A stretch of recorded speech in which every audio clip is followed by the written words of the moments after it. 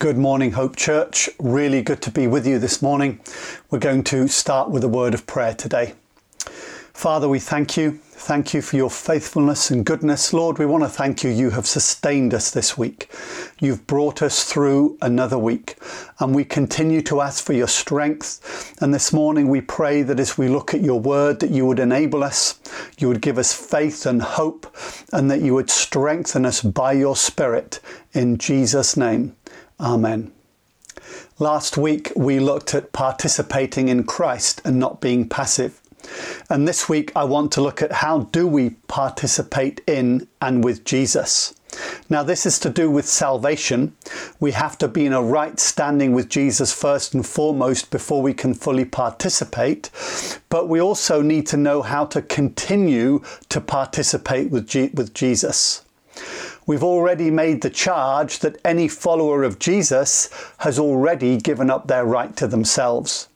They have died to their own ambition, and they recognize that Christ is the Lord of their lives.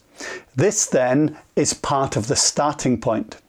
It's also important to note that the point of making a decision to follow Jesus is also part of the starting point.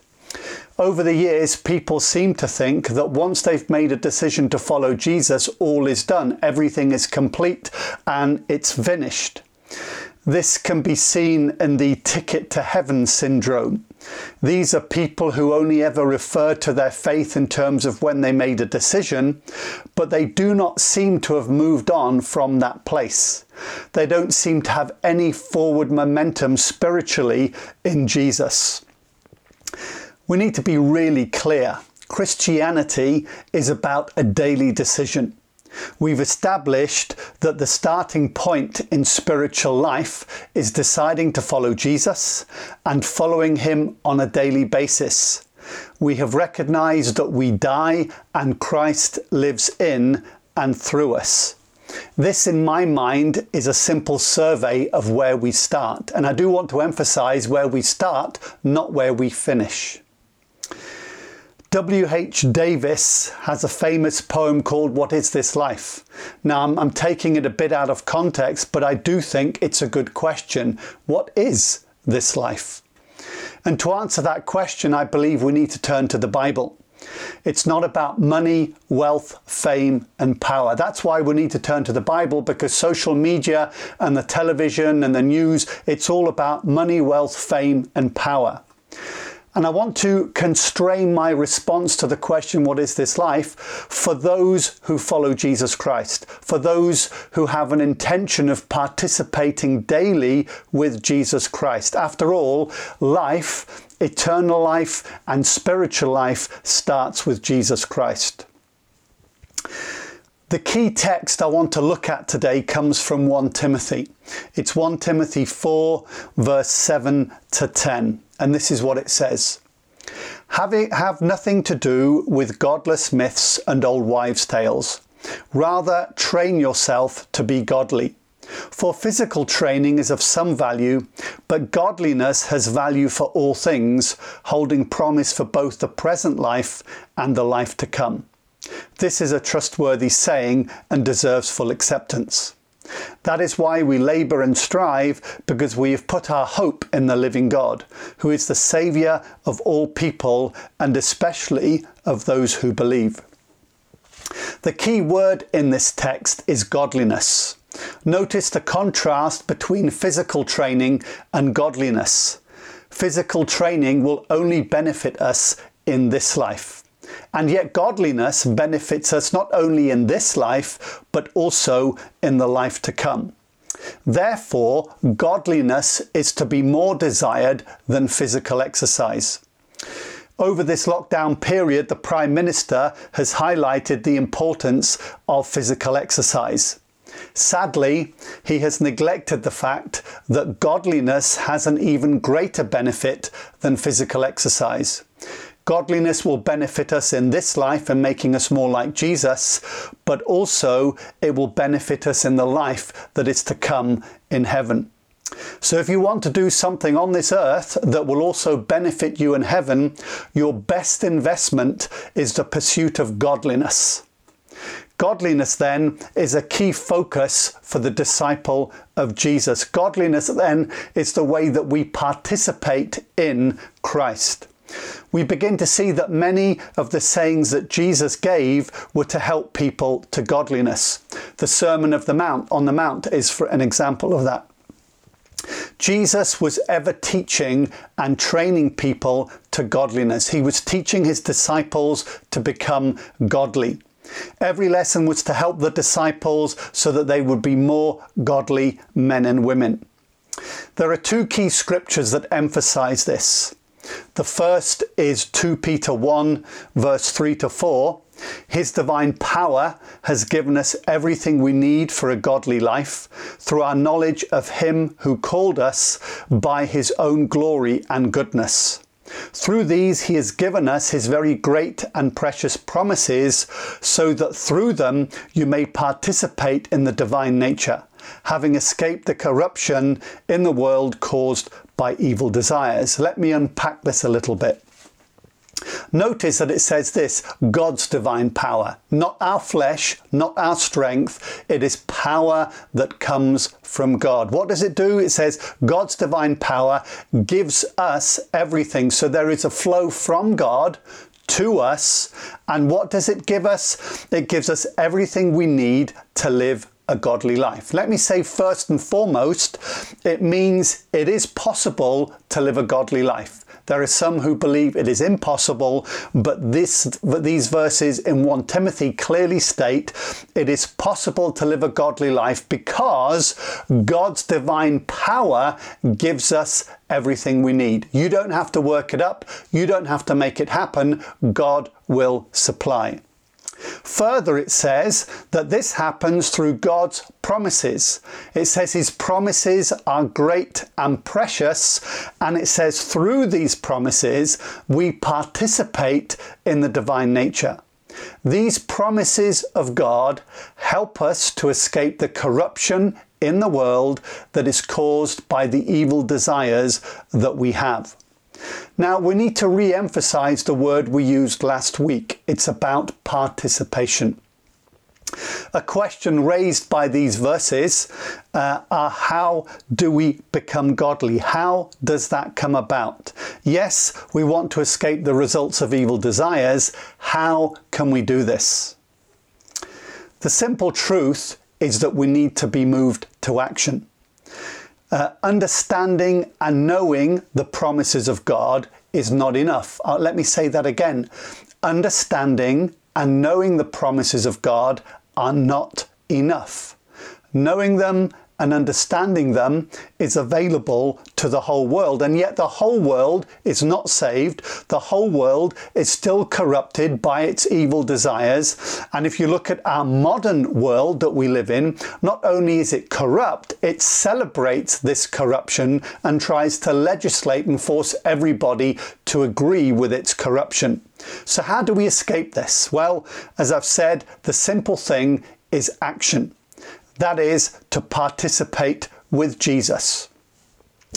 Every promise of God has in some way an action in faith that is required, and we must participate in these actions. God does his bit. Remember that his divine power gives us everything, so God is doing his bit, he supplies, and then we have to do our bit. You might ask, well, what is my bit? Well, it depends on which of God's promises you are looking at. Let me give you an example. How do we get saved? In Mark 1 verse 5, John the Baptist comes and tells the people to repent and believe the good news. Why? Because in Acts 3 we're told, repent then and turn to God so that your sins may be wiped out and that times of refreshing may come from the Lord.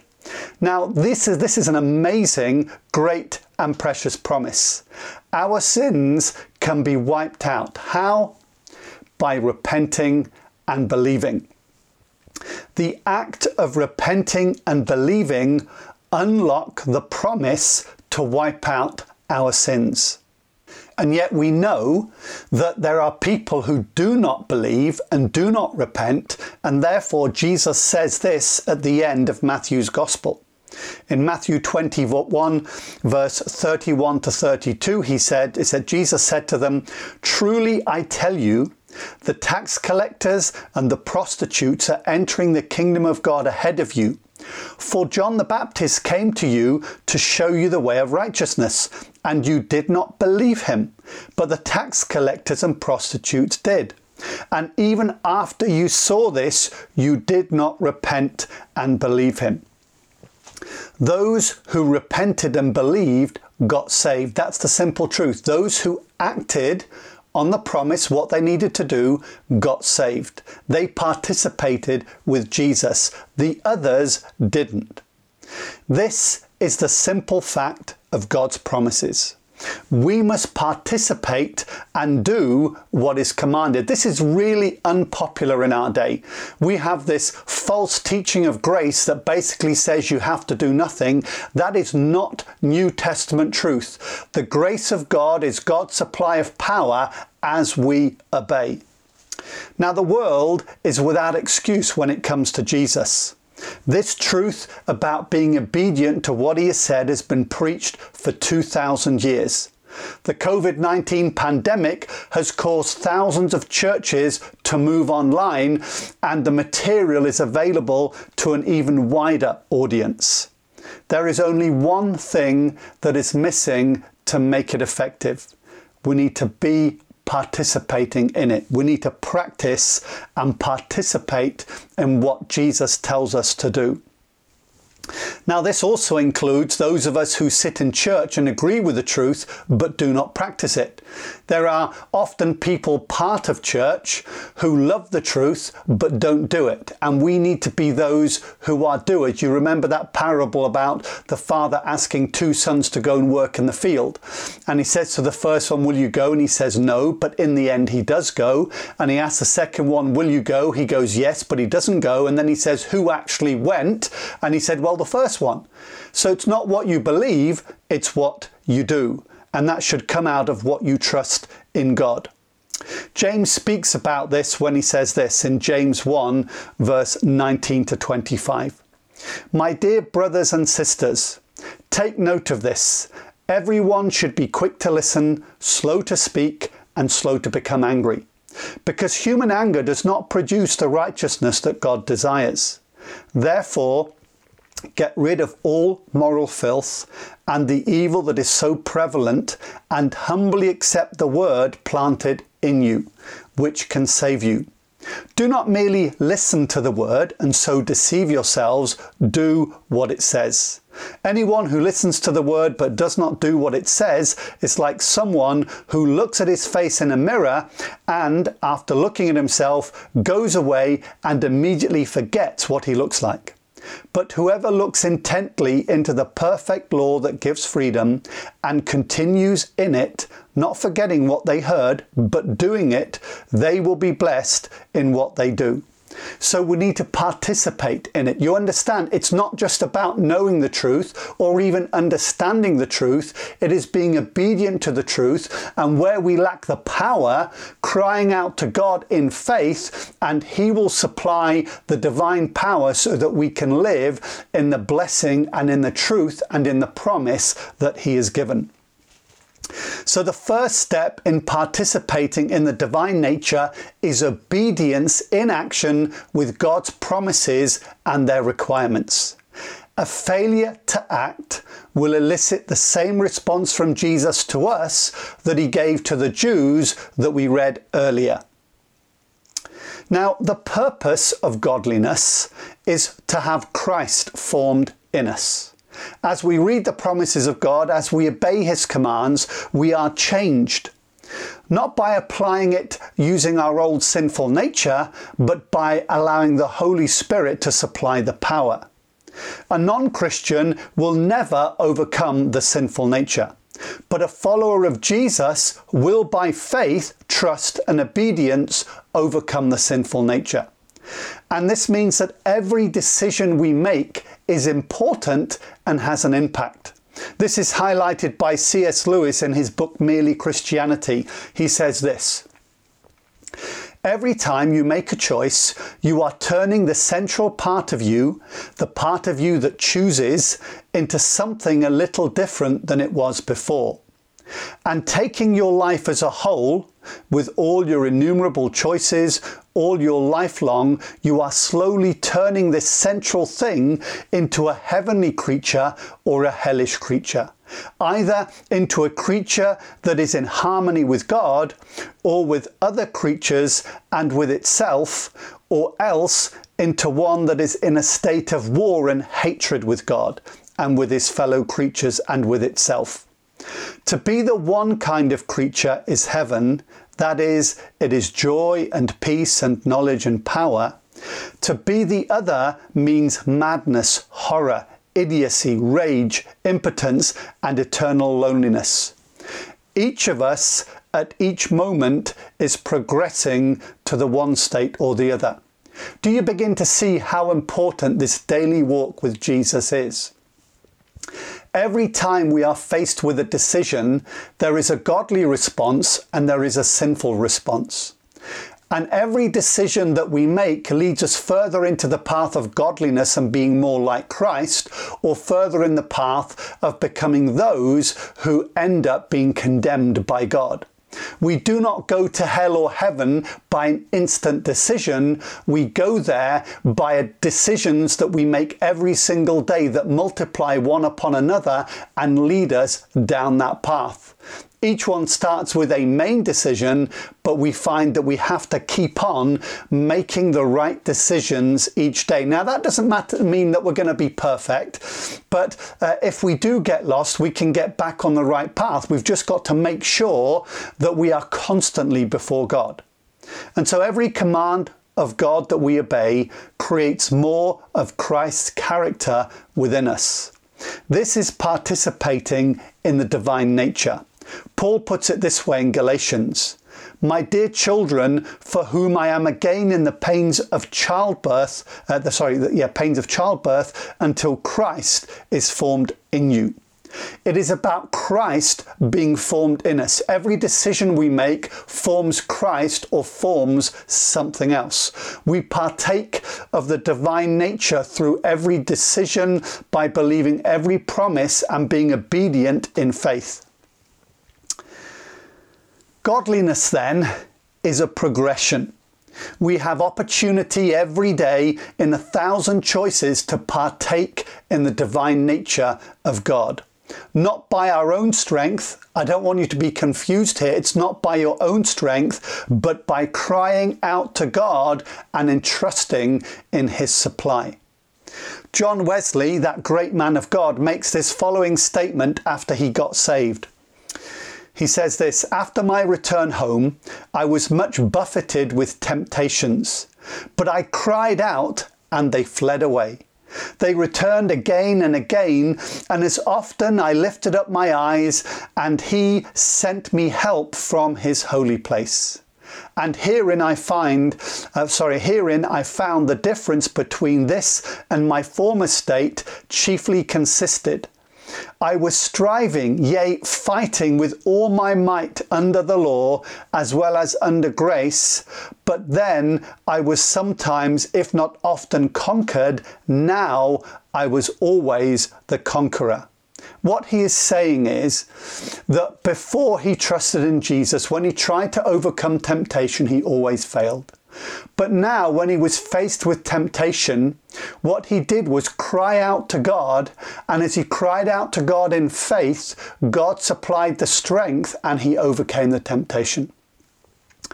Godliness and participation in the divine nature comes through faith in Christ.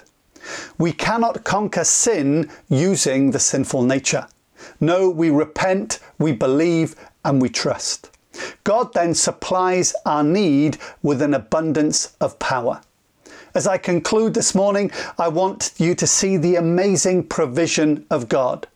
I don't want you to focus on past failures. We all have these, but I want you to fix your eyes on Jesus. the one who has secured our freedom, who has purchased us, and more than this, who has promised to supply abundantly more than we need. We can call out to him every day and every moment, and he will supply our need. Our participation is along the line of Wesley's. We cry out, we call to God, we lift our eyes in expectation, and power flows from the throne of grace. Let's not be passive in this matter. Let's stir ourselves up to action. Let's make up our minds with every decision to lean on Christ and on his supply. Let's pray. Lord, I want to thank you that as we trust in you, as we look at those great and precious promises, as we do what you expect of us to do, but as we trust in your supply of strength and grace, we will be overcomers. We are more than conquerors. Greater is he that is in us than he that is in the world. We can walk a victorious and godly life. And Father, I pray that you would help us this morning. I pray those whose hearts are crying out to you right at this moment, that you would be their supply, that from your throne of grace would be a flow of power and supply. And so, Lord, we commit ourselves to you. We commend ourselves to you. Help us to participate with Jesus. Help us to be godly people. Help us to discipline ourselves to godliness. And so, Lord, we might benefit today in this life, but also in the one to come. Bless everyone. Bless those who hear this message, and help us to move forward in Jesus' mighty name. Amen. Amen. God bless you and have a really great day.